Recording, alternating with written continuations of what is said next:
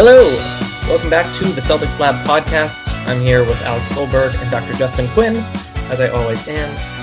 We have to talk about Jaylen Brown's wrist, we have to talk about Ben Simmons, and we have to talk about a giveaway that we're doing. But we also have to welcome in a special guest. Seth Partnow is a staff writer at The Athletic and an analytics guru extraordinaire in the NBA. And he has a new book out, available for pre-order and coming out next week. It's called The Midrange Theory, Basketball's Evolution in the Age of Analytics. Let's give a warm Celtics Lab welcome to Mr. Seth Partnow. Seth, how are you? I'm doing fine, thanks. I was expecting canned sound effects there as you were. I just hear applause in my head the time. So.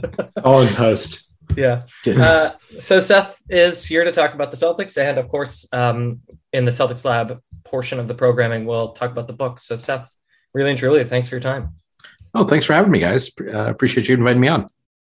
So Seth, your book is a pretty big deal. Let's be honest. But our good friend Alex also has a creative pursuit that he is going to see come to fruition pretty soon. Alex, you are playing December 9th in Somerville. What's the name of the venue?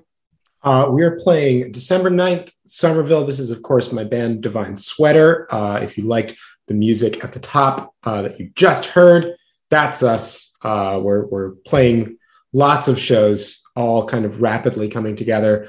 I believe we are playing at the Rockwell, which is going to be a venue. Let me just double check that. All right. Well, you'll get back to us. Anyways, Alex is playing a show with a band I love called Beef. And to celebrate, we have a seed elaboration giveaway that you should check out our Twitter page in the next few days about. And Alex, I'll give you time later to do a proper plug. Yeah, no, let's just cut that and we'll just. Dr. Quinn. I'm keeping that in. No. Quinn, can you top a book or a concert series? Can I what? Can you top a book coming out or a concert series? Lately, no.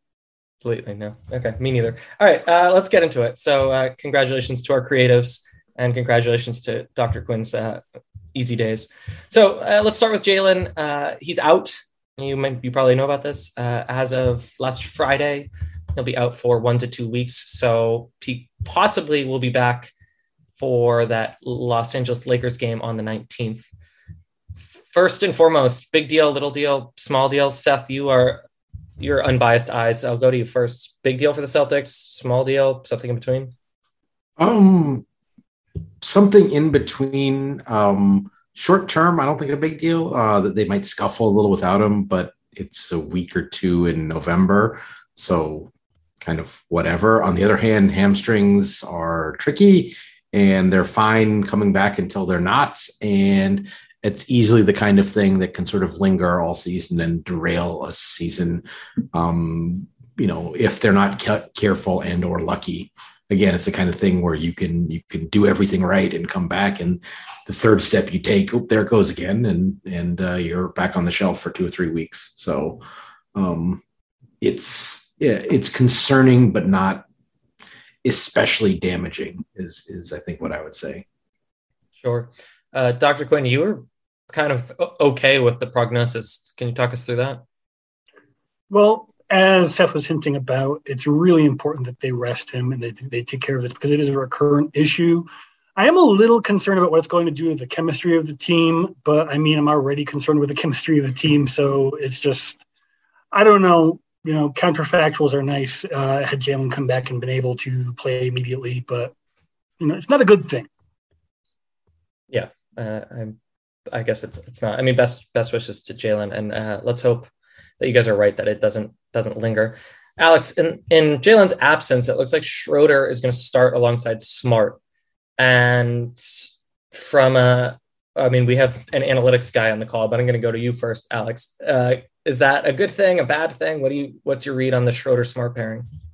I think given the circumstances, it's probably fine. At the beginning of the season, the Schroeder-Smart pairing, I was frankly a little dubious about. But as the season has progressed, they've gotten a little better on the court together. The big thing that Schroeder provides that maybe like an Aaron Nesmith or other possible starting players don't provide is Schroeder is probably the best rim attacker on the team who isn't Jaylen. He might be the best rim attacker, period, to be honest. And that rim pressure is pretty invaluable to everything that the Celtics are trying to run offensively. So I think it will be interesting. I do think, given Smart's openly stated desire to be more involved as a playmaker and setup guy for this offense, I'm a little concerned about ball sharing duties between Schroeder and Smart and whether that's going to work out. And it might become the case that at some point the Celtics decide that they have to go with one of those guys and Aaron Nesmith in the starting lineup, something that I think is a very realistic possibility if these first few games without Jaylen don't go well. But I think for now, it's not crazy to think that Schroeder provides a necessary drive and kick component that would otherwise be kind of lacking. And, plus 8.7 net rating per CTG. That's by Chris Forsberg.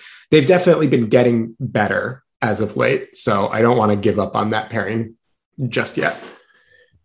Yeah. So Alex, you alluded to this, that I think the minimum is 100% possessions on the season. The Schroeder-Smart pairing are in the 84th percentile. Seth, I have a two-parter for you. First, second, I guess I want to hear what you were going to say about Marcus Smart that you were teasing before we started. But my real question is, at what point do you start to really take stock of sample sizes in an NBA season? Do you think that we're still lying to ourselves, or do you think that the numbers are actually starting to tell stories? So yes and no. I would say you don't completely discount it. It has been non-disastrous. That's so you can. It doesn't mean it won't prove to be disastrous later on, but it hasn't been disastrous so far. So that's a good thing. I mean, it's better to be +8 whatever than it is to be -8 whatever. At the same time, the sample size needed for lineup units to have a really good handle on what it actually means is pretty high. And it's actually, to my mind, it's higher the smaller the group of players is. Okay. Just because there's so much else. If you're looking at just two players playing together, there's so much else going on with who they're playing with against, that you really want to get a broad sample to get a good handle on it. The rule of thumb for like a full lineup is maybe around 250 minutes. You start to believe stuff. Around 500 minutes, you feel pretty good. Unfortunately, on average, teams have about a lineup a season that gets to 500 minutes playing together, a 5-man unit. So obviously you get minutes faster, the smaller groups, but then because there's the other pieces are so interchangeable, and that interchanging can have such an effect on how well the unit plays, you do want a larger sample size. So especially this early in the season, I always get a little, it makes me cringe just a little when it's like, well, their net rating is blah, blah, blah together, therefore they're pretty good together. I'm always like, slow down. Yeah, we spend like 3 days saying sample size too small. And then like game 4, we're like, that's enough. The math works. It's not. What were you going to say about Smart, either in the context of Schroeder or just what do you got? So in the context of Schroeder, and I think this is as kind of the offensive talent on the Celtics has kind of been stripped away with, Kyrie and Gordon Hayward and Kemba Walker departing, the things that Smart is lacking in terms of being a creator, both for himself and for others, reliably, are kind of foregrounded a little bit more. And his sort of complementary abilities as a playmaker, secondary playmaker, offensive rebounder, willing, if not always super accurate shooter, sort of become less important. And for that reason, I think, given especially with Brown out, how little shot creation there is on this roster, I like, if I had to pick between one of the two, I would go with Schroeder. He's never been my favorite player, but the Celtics roster this year is kind of short on shot creation at full strength.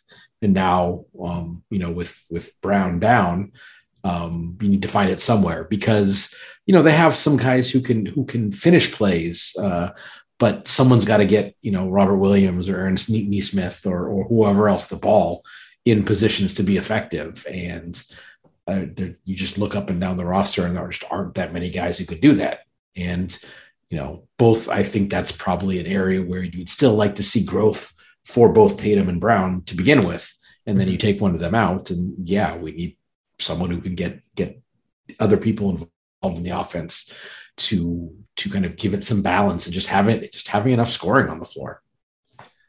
Yeah, I've said that as such. I think Schroeder is the de facto starting point guard to initiate the offense. Makes sense to me, and Smart as a plug and play 6-man off the bench as needed works more. But I've also said that that's because I cut my basketball teeth watching Rajon Rondo play. So I'm so used to like literally his archetype standing there and orchestrating an offense. Let's switch gears a little bit because the Brown thing perhaps accentuates another lineup facet for these Celtics, I suppose we could say, which is that the double bigs lineup is still a thing. And it's great, supposedly, with the caveat that maybe these samples don't actually mean anything. Together, Rob Williams. Defensively, they're great. Defensively, they're great. And again, maybe the numbers don't mean anything. But yeah, Rob Williams and Horford are among the best frontline pairings in the NBA. Dr. Quinn, let's go to you. Tell us about the defense. Well, I was one of the first people that I know of who was, fairly on board with this idea of a double big lineup. Most people being particularly scarred from the Daniel Tice iterations of it. So far, what we're seeing is a defensive rating of 93.55, which again, super small sample size. And it's only when they're both on the court together that they get that number. I believe Ryan Bernardoni was tweeting about this a little bit earlier, so I got the information from. And it's borne out in the eye test. But as Seth was hinting, there's not a lot of offense coming through that. And I actually thought that there would be better offense coming when Al Horford was the lone big on the floor. But actually, when it's Time Lord, they have a much better offensive rating together than when they're together. So it's been kind of surprising to me that it's been as playable as it has been. Like they've been sharing the floor a lot more than I thought. I thought it was going to be like more of like a quick sub out after starting the two of them. But it's been a pretty pleasant surprise so far. Seth, we'll talk all about your book and the numbers behind modern NBA basketball, but certainly we don't see that many big front courts with notable exceptions. So what do you think of bucking this trend? And do you think it's a trend that needs to be bucked in the first place? I think we are seeing a little bit more this year, actually. Mean, the Cavs have had great success with that's like a quadruple big lineup. But specifically just the pairing of Jared Allen and Evan Mobley. And to be honest, I think that there are a little bit of similarities there. I don't think Al Horford is as mobile at this point as he had at 3, but he is someone who can play out on the floor a little bit. And then in terms of a big who can play with another big, at least defensively, Robert Williams is one of the best, to my mind, one of the best bigs in the league at switching out onto guards. I'm very excited to talk about Robert Williams because I've been a huge fan of his for basically since he was in college. And I think some of the things you're seeing with the offense is one of the interesting aspects about him is his skill level has always been something that's been underrated a great deal. I think he's a good passer, a much better passer than people have given him credit for, and it doesn't necessarily bear out in kind of the assist or potential assist numbers, but just his ability to kind of catch the ball on the move and make the next play with it, while being a very mobile big and also obviously a tremendous like lob threat. Makes him a really kind of interesting piece to move around and use in various combinations. So I'm not, that's on the offensive end. I'm not terribly surprised that defensively it's working either, just because Horford has always been a smart, versatile defender. And even if his athleticism has declined, that like the brain doesn't go away. And Williams is a good interior defender who also, if you play him with another big and he's the one who has to chase on the perimeter, that works fine too. So I don't mind that. And frankly, with the sort of the shallow talent base that the Celtics have, just getting your good players on the floor together is never a bad plan. Yeah, Alex. Sorry. No worries. I was just going to jump in and say, part of the reason also that, so defensively, obviously, they've been great. I mean, Horford in particular looks spectacular defensively in a way that he really hasn't basically since he was last on the Celtics. And, just looking at kind of the stats, obviously small sample size aside, I think one reason that the Celtics offensive rating might not be as high as we would have expected, given how well they're playing on defense together, that is Rob and Al, is it might be something as simple as Al is shooting 27% from deep this year. And as those shots start to fall, or as they start to come back a little closer to his career average, which is around 36%, hoping it does, knock on wood. But perhaps as that number regresses or kind of progresses more towards his career average, you could start to see that pairing on the offensive end look a little bit cleaner. I also think that there is a lot to be said for the fact that right now the Celtics offensively are really trying to do a lot of playmaking from the guard position, more so than anything. And I think that Horford is getting involved in the offense, but the best version of Horford as an offensive player is usually the guy that you see hanging out around the elbows and making entry passes and doing these kind of short post ups and things like that. And that guy we've seen a little bit of, but we haven't seen a huge amount of, in part because I think the Celtics are really pushing the agenda of trying to get playmaking from their guards. I think as it becomes kind of, as Al kind of integrates himself more into the offense, you could start to see that those offensive numbers tick up a good deal. I was just going to say that Rob is being used on offense a little bit less this season. They seem to be pressuring the rim with him a little bit less. And the lob threat that I expect to see a lot more of this season, particularly with him taking on a bigger role, hasn't quite materialized. And I'm wondering if that's just because everybody's still learning this new system. Mm-hmm. And aren't necessarily comfortable in it, or exactly what's going on with that. But to be honest, I actually thought we were going to see a lot more from Rob Williams on offense this year. I think that's where the sort of drain on playmaking that there's been over the last 3 years that shows up. I mean, you can be the best lob threat in the world. You still need someone to come off the pick and roll and get into the space, draw the second defender enough, and then make the pass. And I think those are areas that Tatum and Brown have improved on over their careers. But again, I mean, if you're talking about like a big wing ball handler to do that, I think that Gordon Hayward's probably superior at that. Mm-hmm. I think as a point guard creator, I would say you'd have to say that the version of, at least the good version of Kyrie they got, then the version of Kemba they got for much of his time here is more reliable at that than certainly Marcus Smart. Now, and again, getting Schroeder in the mix should help with that some, because while he's not the best playmaker in the world, he's an NBA point guard, and he's been an NBA point guard, and NBA point guards can run a pick and roll and throw lobs to springy athletic guys. So I think that's a sort of the knock-on effect of getting Schroeder more involved from an offense, from just a lineup standpoint, is it's the kind of thing that can unlock Williams a little bit more than you would with Smart. So, Seth, speaking of athletic guys, your colleague Shams Charania broke some news yesterday or the day before. That was a great transition, Alex. Come on. You're shaking your head at the Ben Simmons thing, I'm sure. Yes, the Athletic had it first that perhaps the Celtics and the Sixers have talked about a Ben Simmons trade, and perhaps Jaylen Brown would be included in that, although other reporting swiftly and summarily denied that. So, Seth, you don't have to say anything about the athletic side of this, but just as someone who watches the game, do you think that this trade makes sense for either parties? And what was your initial reaction? So first things first, this is one of those things that the reporting on it, I like, it's almost certainly correct that the teams had talks about that. However, that can range everything from, you actually put a cap legal trade up on the board and discuss it, to Daryl Morey calls up Brad Stevens and says, hey, what would you think about something involving Jaylen for Ben? Right. No? Okay, click. There, we talked about it.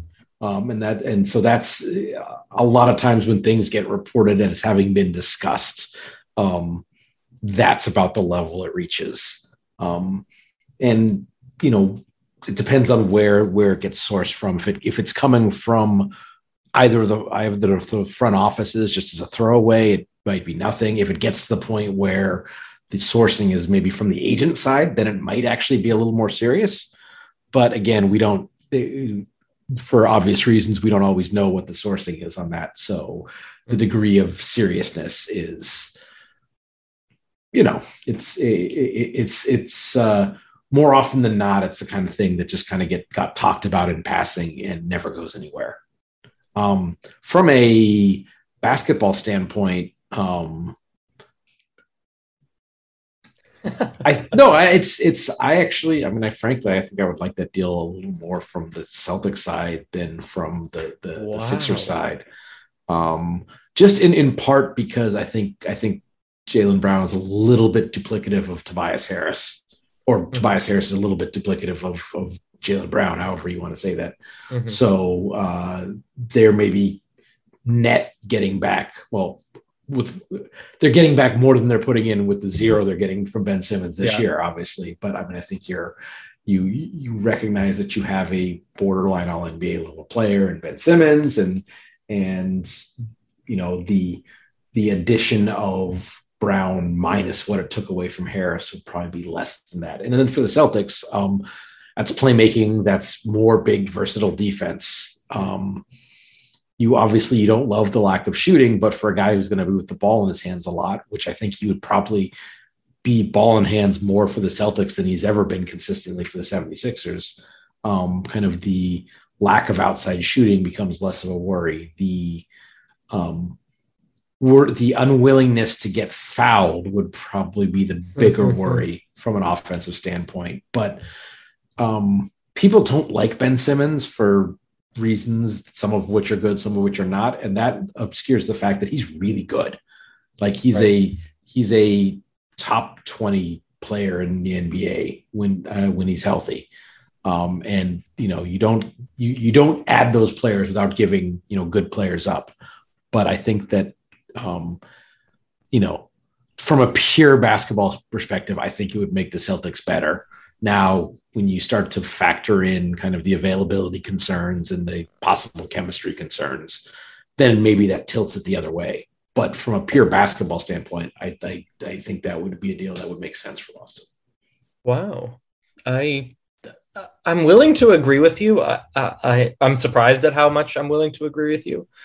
I suspect I disagree, but going back to the Marcus Smart conversation, if that's what you're going to get from Marcus Smart, Ben Simmons is just a better version of that. That said, Alex, I know you disagree. Do you want to chime in? I disagree quite strongly. Thank you, Cameron. So I have a couple of reasons for my disagreement. The first of which is that I definitely want to throw in that I don't think Ben Simmons is a bad basketball player by any means. I think that he earned his all-star selection. He's earned his all-NBA selections. That's great. Here's the thing about Ben Simmons is that, one, Ben Simmons is on a full max contract. Yeah. Jaylen Brown is not on a full max contract. They are the same age.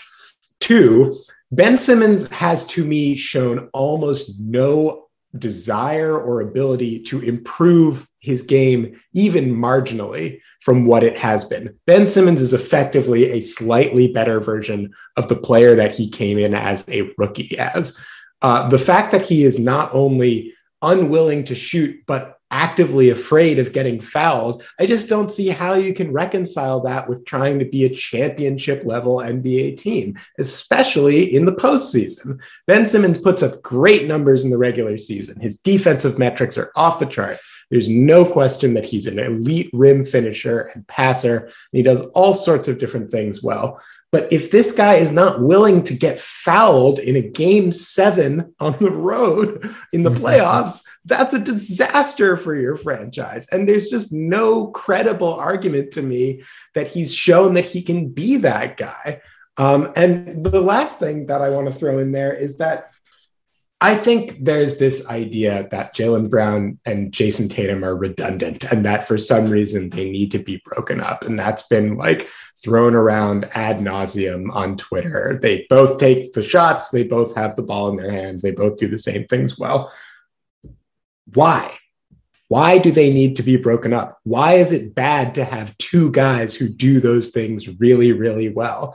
I am strongly of the belief that the problem with Jaylen Brown and Jason Tatum is not Jaylen Brown or Jason Tatum. The problem is that they've never had the right mix of guys around them to be a title contending team. When they did have the right mix of guys around them, one of those guys snapped his leg in half in 7 minutes of game time.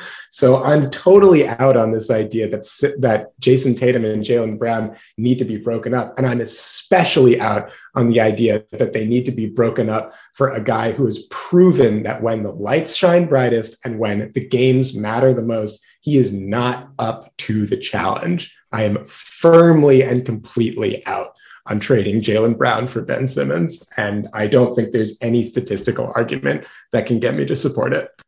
So like I said, people don't like Ben Simmons. But the counterpoint to that would be like, yes, you talk about the poor. There's no other way around like the poor performance against Atlanta in the playoff last year. The question is, would Udoka drive the bus forward and backwards over him as repeatedly as Doc Rivers did, and would that change anything? But seriously, like, Ben Simmons is a player who is best used in a very specific way, and that's a way he just never really, especially in the postseason, has never really had a chance to do that in Philadelphia because their best player is Joel Embiid. So they can't do sort of the somewhere between Giannis and Scotty Barnes thing with him that would maximize him. So while those are, I think those are reasonable points that Alex brings up, and I think that sort of factors into the personality / chemistry reasons that might lead you to not want to do it. I think that only goes so far. But I would put it this way: if I was Brad Stevens, I don't know if I would do it. Yeah. On balance, because as you mentioned, there's the cap concerns and the chemistry concerns. And you're right, there is no need to break up Jaylen Brown and Jason Tatum. The question is if you're making a trade like this, you're not doing it because you're trying to break them up. You're doing it because you think, okay, I think Jaylen Brown is B+ and Ben Simmons is A-. And if you don't think that, you don't do it. But if you're doing it, that's why you're doing it. Or you have a third star that you're angling for, and you're building your new big three or something. JQ, what were you going to say? I just wanted to say that, Seth notes that for basketball reasons, and I think that's the important takeaway, there's all the other reasons that we've talked about that have been the primary reasons I am not into such a deal. And there's also the history to consider because, we all have very fresh in our memories the Kyrie Irving era in our minds, and you can't necessarily discount the potential for locker room disruptions. And this guy has proven that he has absolutely no qualms whatsoever. And, some of it, as being thrown under the bus as a good example of, are very well-founded reasons to be, and I don't want to say a locker room cancer, but a locker room discontent. So for me, it's mostly just the cap concerns, the situation that we are watching unfold right now, and I just can't even imagine covering this team. If something like that were to happen with him at this point, it would just be like a nuclear implosion in the fan base. One final reason that I'm just going to throw in that is worth considering has actually nothing to do with Ben Simmons or Jaylen Brown. It has to do with another pretty important guy in this equation, which is Jason Tatum. Now, Jason Tatum just signed a 5-year max deal with the Celtics. He's got a player option at the end of that deal, so it's possible that he could opt out. He probably will, since he's going to get a gigantic max contract almost immediately after opting out. That being said, I think you also have to consider in this idea of trading Jaylen Brown for Ben Simmons, what does that do to Jason Tatum and to Jason Tatum's future with this team? I don't know what Jason Tatum's relationship is with Ben Simmons. I don't know what his relationship is with anybody really, except I do know that whether they are buddy best friends or not, Jason Tatum and Jaylen Brown respect the crap out of each other. Those guys will go to war for one another over and over and over again. And given all of the aforementioned concerns we have with Ben Simmons, and to be clear, like if Ben Simmons is genuinely suffering from mental health issues with regard to the game of basketball, I want to encourage him to take the space necessary to deal with that. That's a serious thing. And I hope that he's able to handle that in his life and get back on the court, because Ben Simmons is really good. But I don't think that that's the kind of move that you can make unless you're 100% sure that Jason Tatum is 100% on board with it. And I just really don't see a world, given the history of this team, the history of how much Jason and Jaylen respect each other and have shown that they respect each other and their presences in this locker room. I just don't see how flipping Jaylen Brown for Ben Simmons gives Jason Tatum a good impression of where this team is headed as he heads into his next contract. And I realize his next contract hasn't started yet, but I'm thinking 4 years down the line. So I love that we said these sample sizes don't matter. And this reporting might have been a text message. And then we got 25 minutes of a podcast out of it. So quickly, some just news in the Celtics orbit. And then let's hop into the Celtics lab. And Seth, talk about your actual book, some real actual reporting. A couple of things. Peyton, I almost couldn't remember his name. Peyton Pritchard is leaning into the PP thing. He has a new logo trademark. Perhaps there's going to be Peyton Pritchard PP merchandise. And if anyone doesn't know what I'm talking about, goodness, they're probably very confused. So good job, Fast PP. Tatum is investing in something called Hyperice, which is a recovery formula for the NFL and the NBA. Good for him. And then we didn't have it in our notes. We haven't talked about this, but let's move on regardless. Ime Udoka backed off on the captain's thing. So maybe we will. Justin's nodding knowingly. I was teaching. It's not my fault. Maybe next podcast we'll talk about that. But let's hop right into the Celtics lab, because Seth, we have asked you on not to defend Ben Simmons, but to talk about this book. Your book is called The Midrange Theory: Basketball's Evolution in the Age of Analytics. So let's just start right off the top. Because this isn't your first foray into analytics. You previously were the director of basketball research for the Milwaukee Bucks. You have worked in econ and grant writing and law. You have an appetite for the nitty gritty and the patient. How did you, first of all, decide that you have a handle on that? Because I teach intro to econ and a lot of kids don't have it. But also, how did you realize that the analytics of basketball were what was engaging you? So the short/long version is I've always been into sports statistics. I was the kid who, did score sheets for RBI baseball, when playing on but back when, before even the Nintendos had the batteries, like in Baseball Stars, we could actually save the stats. I kept stats because I played sports growing up. I played basketball up through, my first couple of years of college. And so I was, and kind of the love of the sport, and as well as sports statistics, it was always something I had kind of noodled in. Sure. I think I didn't come up with, I helped my best friend's dad kind of implement the first time I did a player rating system when I was 10 or 12. There's a video game that had an editor that basically lets you go in and plug in kind of historically great teams. So if you wanted to see how, say, the 86 Celtics would match up with the, 91 Bulls, you kind of needed a way to rate those players. And it was not a very in-depth game. So there's only 6 stats, but we had a system that we used to kind of translate box score stats into those. So that was the first time I did that. And then, after college, I certainly stayed very, involved as a fan of the NBA. Played in some very detailed fantasy leagues. Interestingly, one of the fantasy leagues I played in produced 3 heads of analytics in the NBA. So it was not. It was a. Did you ever win the league? Yes. Yeah, you did. Actually, one of the years I won the league was on the back of Ben Simmons. So there you go. It was Ben Simmons. I think I had Ben Simmons, Anthony Davis, and Boogie Cousins at the same time. It was all good. That's neither here nor there.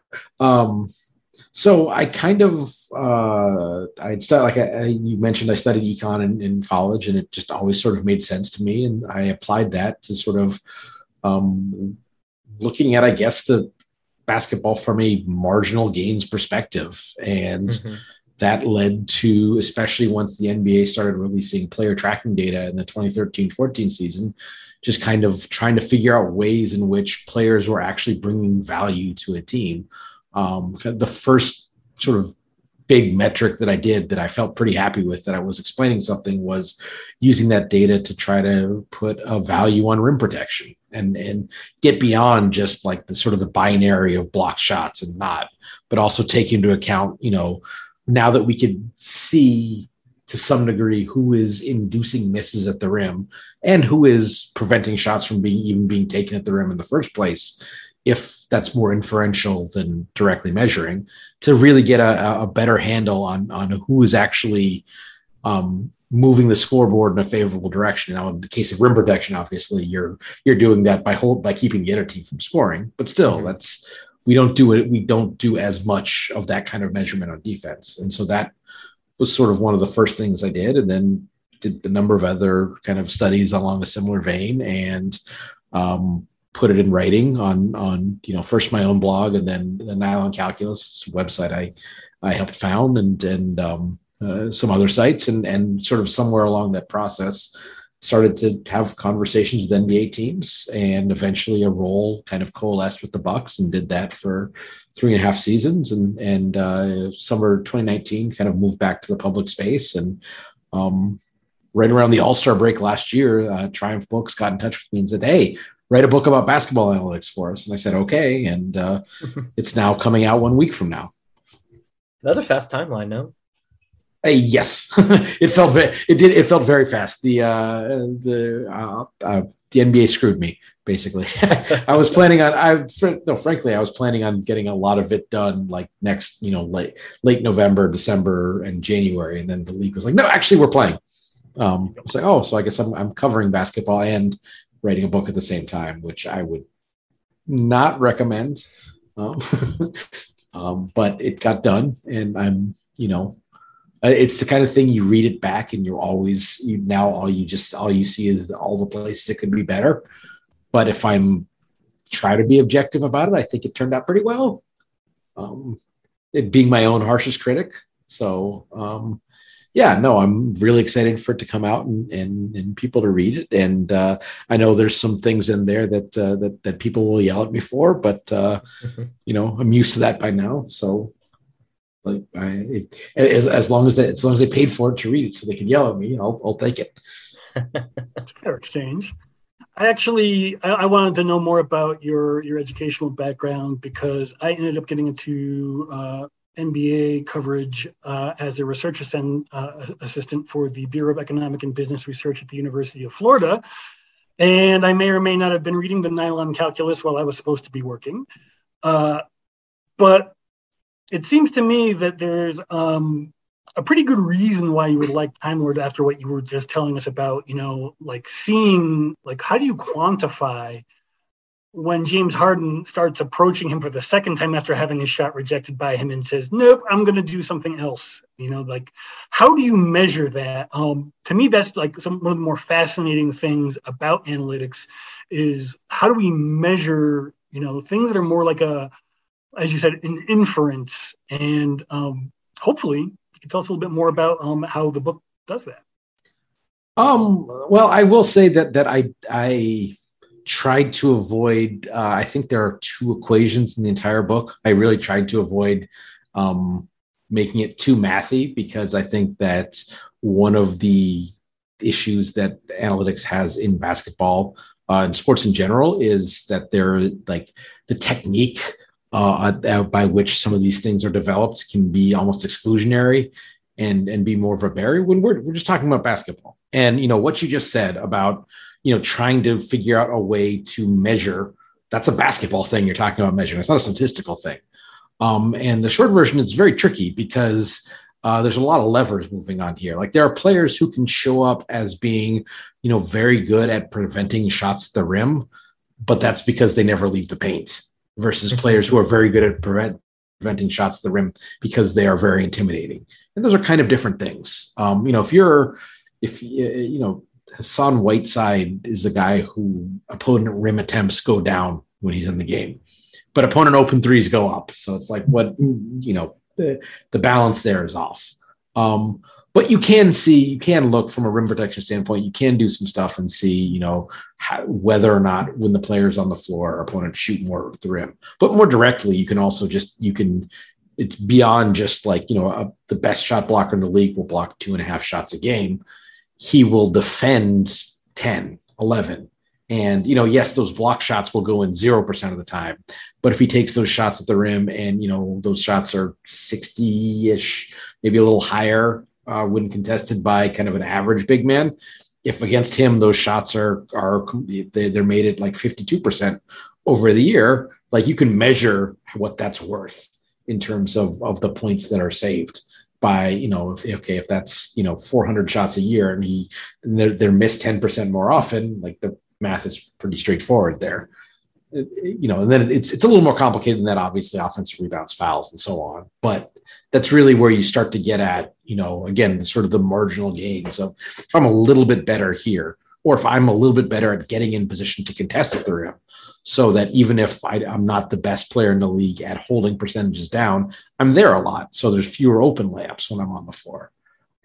These are sort of the little levers you can look at. And it's none of them are dispositive that this player is a good defender or a good rim protector, but they are they're sort of part of the puzzle you put together to get an overall sort of a more holistic sense of what a player does and how what he does impacts the game.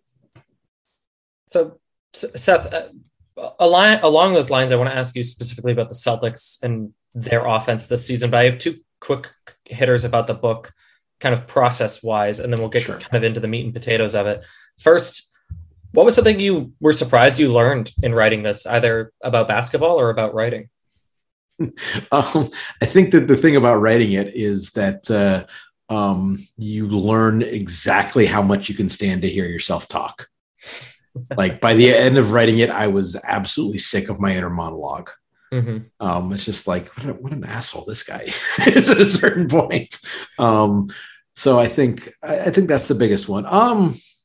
Let me see. I think of the one thing I kind of, when I was just messing around looking at topics, the one thing that I found really interesting and surprising and was a jumping off point for a full chapter in the book was from kind of a top level statistical perspective. Like before you get into, on off or impact metrics, how similar players DeMar DeRozan and Jimmy Butler have been for, and just starting from there and seeing where that takes you about why, I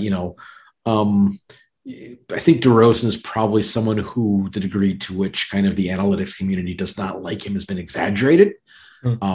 He's a good player. He's never someone he'd been talked about, oftentimes as sort of a franchise level player. And it's like, he's maybe from a metric standpoint has been kind of a fringy all-star player. And that's, the difference between being a top 30 player and a top 10 player is in terms of impact is enormous. But that's but if that's but why Jimmy Butler is kind of that top 15, borderline top 10 player, and DeMar DeRozan isn't, even though from like a sort of a fantasy stats perspective, they look pretty similar. And that's a really interesting jumping off point for sort of what matters in basketball. Interesting. Wow. I don't know if that's surprising from Jimmy Butler's perspective or DeMar DeRozan's perspective. All right, let's one more thing before we hop into the Celtics stuff, and maybe you have something great or maybe not so much. Timmy Goodtimes does the forward for the book. Do you have a Tim Bontemps story that you could share, or he was just nice enough to write the forward? I don't think there's any Tim Bontemps stories that I can share. Tim has been a friend for a long time. Was one of the national writers who kind of, I guess, took a liking to me sort of early in my writing and had me on his podcast several times.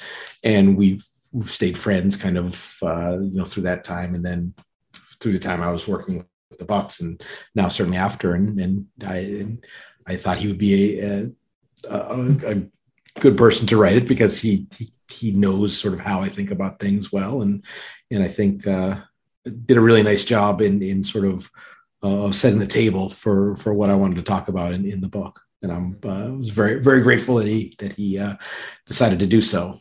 I think the good Bontemps stories probably are offline over a beverage more than for public consumption.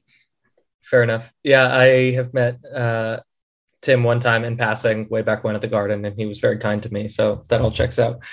All right, let's have the book's about the mid-range, ostensibly. A few other things, maybe.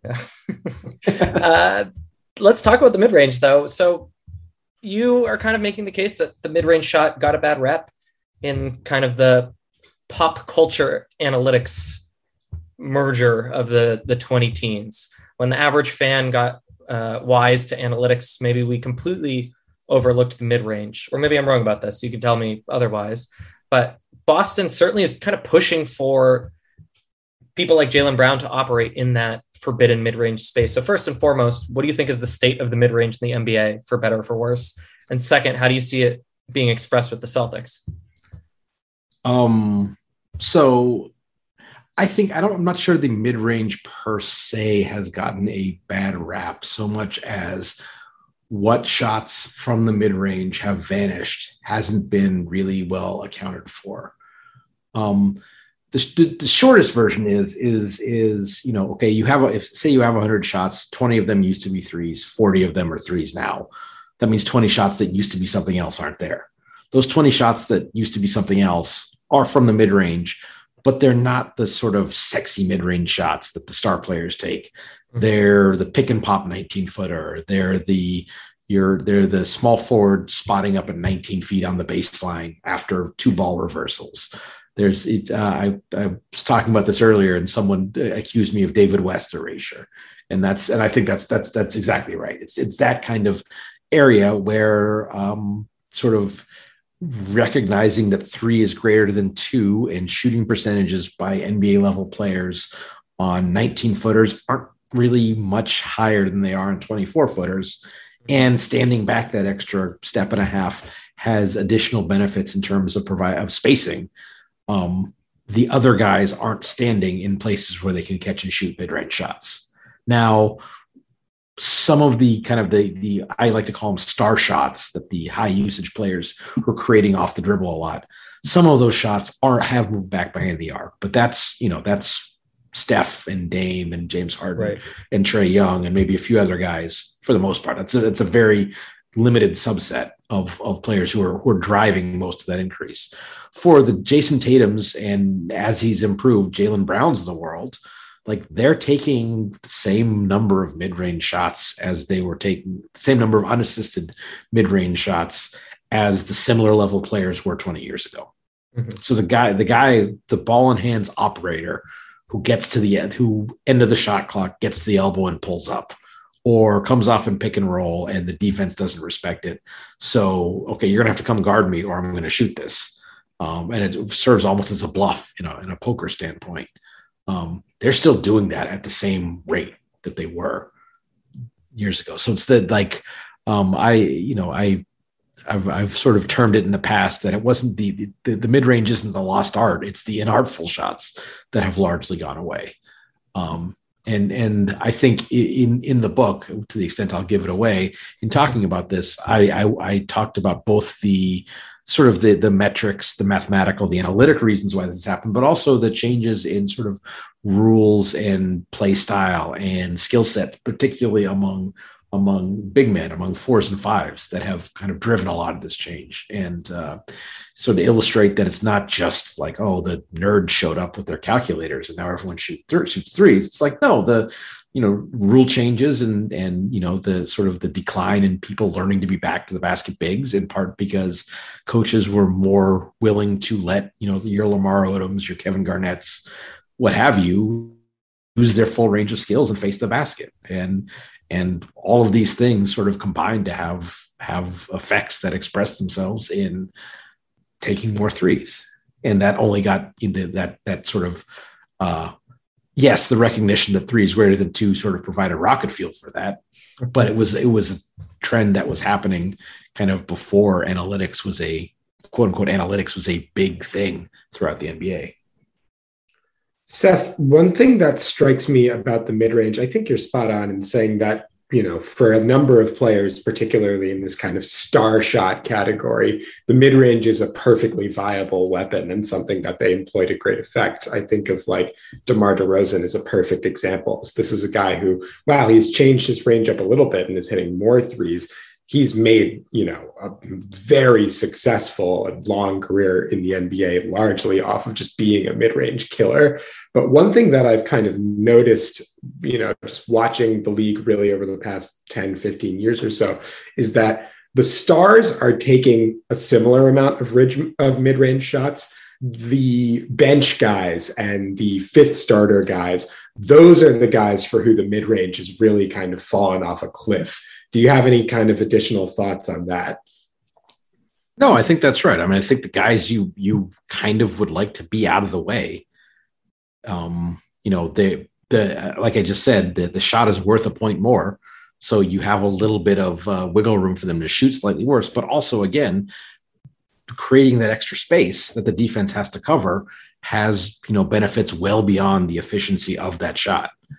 And I think just offense is being more intelligent about where they have players kind of standing when they're not involved in the play. I think it has led to a lot of that because, if a player if something good has happened in an offense to the point where a player can catch the ball and shoot it, for a reasonable shooter, something good has happened for that player to be open.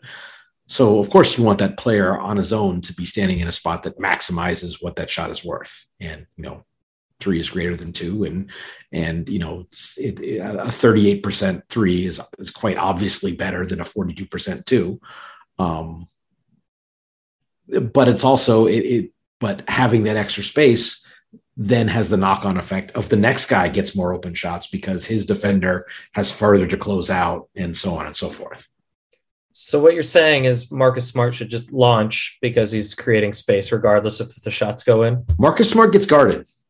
Yeah. Like that's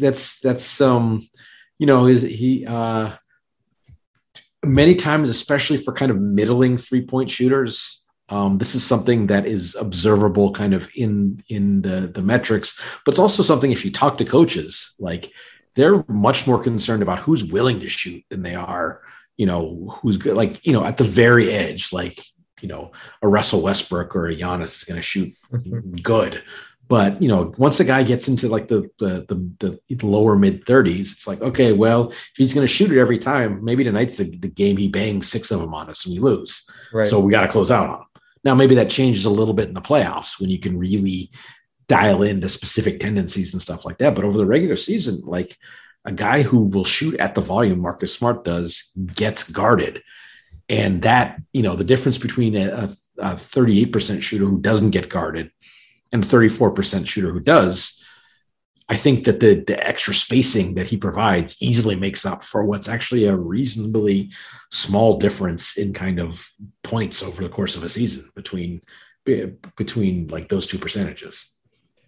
So there's been chatter basically nonstop since Udoka was hired, that he's going to bring Spurs mentality, Spurs ethos, Spurs playbooks to this. You guys can't see the amount Seth just rolled his eyes. I haven't even finished the question. So Spurs 2.0, San Antonio of the North, go Celtics, go. It's early. I don't know how much Celtics basketball you've been able to watch. I mean, I've admittedly been listening on the radio more than watching. Do you see an attempt to recreate what the Spurs have had in San Antonio with this Boston team, or do you think that that's just people are making assumptions? I think people are making assumptions. A lot of the quote Spur, like the Spurs way stuff is as much about like Greg Popovich and Tim Duncan and Manu Ginobili as it is, the X's and O's. And on some level, like everyone runs Spursy stuff now. Like everyone runs like a baseline hammer play, right? Right.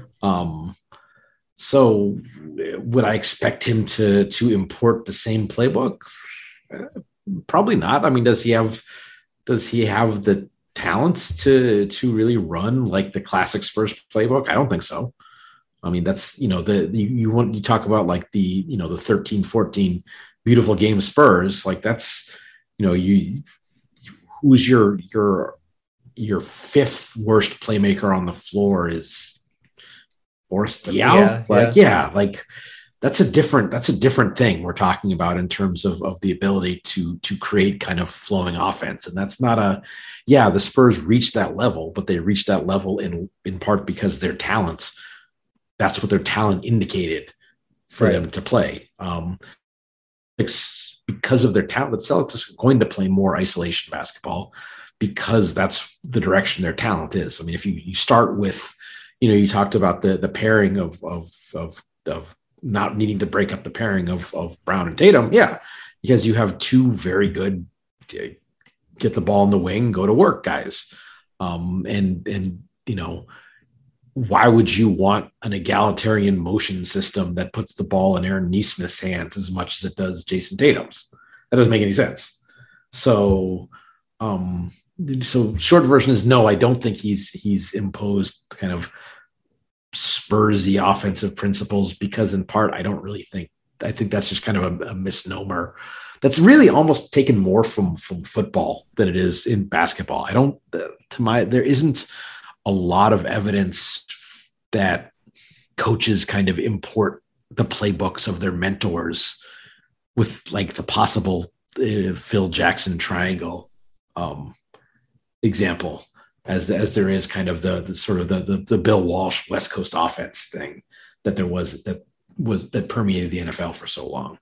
So I think that to the extent that the Spurs way is something that is transferable, I think it's more about the sort of a way of doing business than it is like anything schematic. Tim Duncan isn't walking through that door, to paraphrase legendary Celtics coach. Because you didn't win the lottery, Rick. Yeah, we're not sure about that in Boston still, certainly not. All right, Seth, I know that the book isn't out yet, but I, like any good millennial, found it.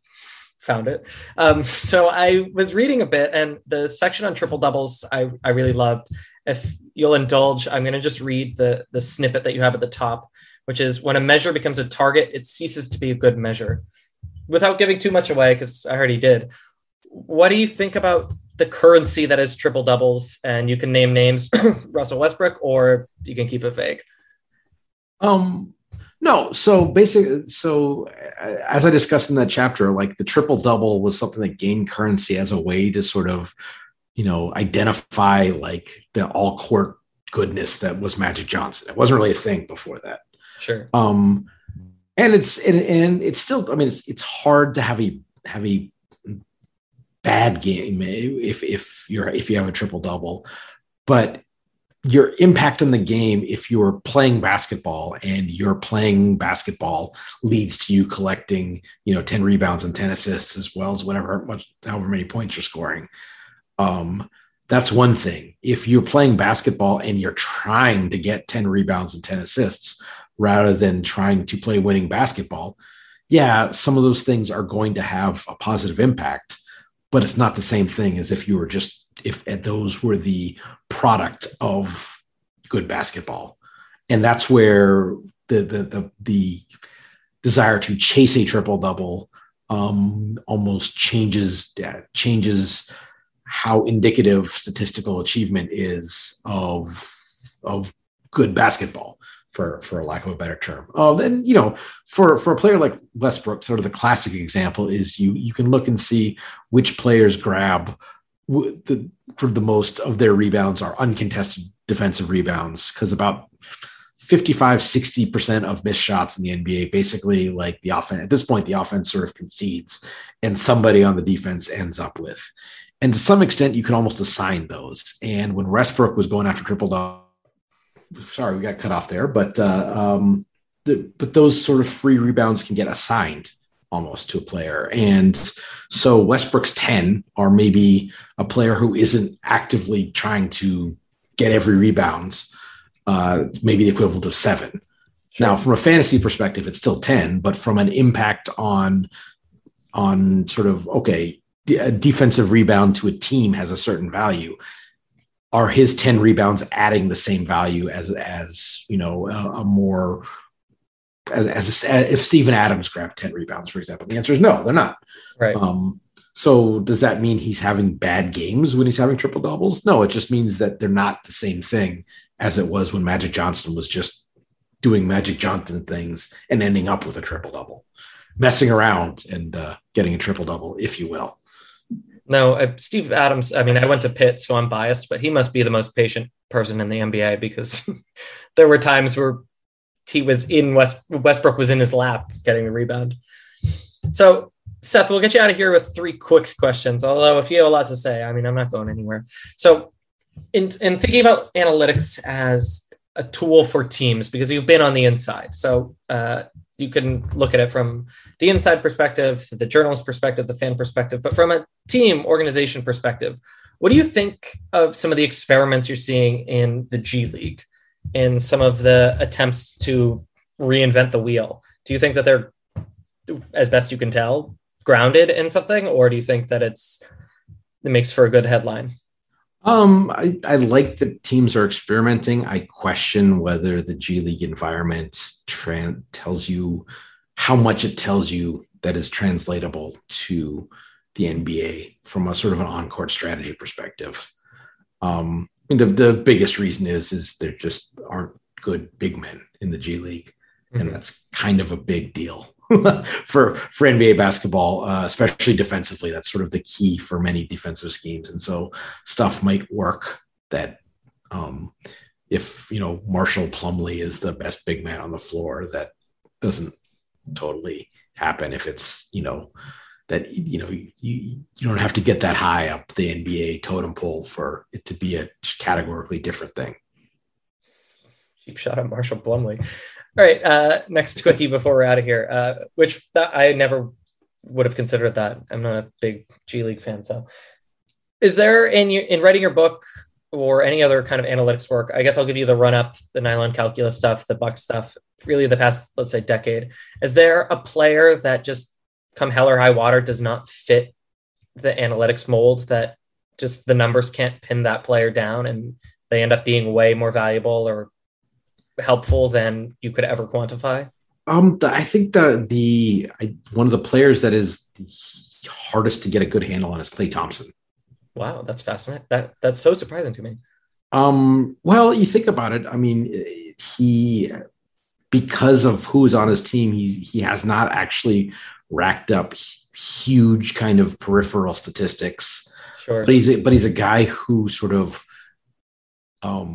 you've seen it various times in the playoffs that the sort of the latent value of what he can provide is pretty spectacular. And you do wonder if he'd ever been put in like a position that like Zach LaVine is in now, what it would have looked like. And then I've always thought he's an excellent bordering on elite defensive player, but he's the kind of player that is the hardest to get a handle on defensively, or one of them. Sort of there's 2 archetypes, one that's very easy to overrate, which is the mediocre defensive big who happens to rebound and block shots. And the other hand is the good wing defender who doesn't get a lot of steals or rebounds. Right. And so it's very hard to pick up on what they're doing because so much of the goodness sort of doesn't show up anywhere directly in stats and has to all be inferential. And then for a player who's on a already like historically elite defensive team, it's hard to pick out where his contributions to that start. And Draymond Green or Andre Iguodala or Andrew Bogut for a number of years where they're started. So he's a player who's really tough to get a handle on. Like I think we all know he at least prior to these injuries was a fantastic all-star level player. But again, are we talking about a top 40 guy, a top 30 guy? Certainly wasn't a top 10 guy, but was he a top 20 guy? It's from a pure metric standpoint, it's kind of hard to tell. Sure. Well, I love Big Smokey. I never would have picked that. I would have thought for sure you could quantify it. Great. Fantastic. All right. Let's do one more. What, as best you could tell, what's the future of offense in the NBA? And that can be informed by what you know about the AAU circuit, what you know about what's happening behind closed doors, or just a good old fashioned off the cuff guess. I feel like the next innovation in the NBA is going to be on the defensive side. Okay. The defenses are maybe just now catching up to sort of the implications of the 3-point era. For a number of years, I think, but that's part of where all the switching is coming from. I think teams are being much more intelligent about when they choose to rotate off of shooters. There used to be just almost a plague of over rotation, of overhelp to players that weren't in threatening spots. And I think the league as a whole has gotten smarter about that, but they still haven't quite cracked the nut. And I think when that happens, and I don't know what it is, it might be more kind of universal switching. When that happens, sort of the next offensive move is going to be a counter to that. So kind of have to wait and see what the next defensive hotness is before the offensive innovation kind of kicks in. Another great answer I never would have come up with, obviously. I mean, that's why you wrote the book and I didn't. So yeah, the NBA better lock down that TV money before defense takes over, I guess. Seth Partnow, you write for The Athletic, and you have a new book out. It's called The Midrange Theory, Basketball's Evolution in the Age of Analytics. Divine Sweater has shows that you should look out for too, but you should really go and grab this book. I've read a little bit of it illegally, and it was really tremendous. So Seth, thanks so much for coming on. Shakes fist. Yeah. Will never pin me down. Yeah. Really and truly, Seth, fantastic. But we're really thankful that you took time to come talk to us. Well, thanks for having me on. I enjoyed it. Yeah. For everyone who listened, go grab the book, go grab the second copy, and go grab a Divine Sweater album while you're out there. Thanks for listening.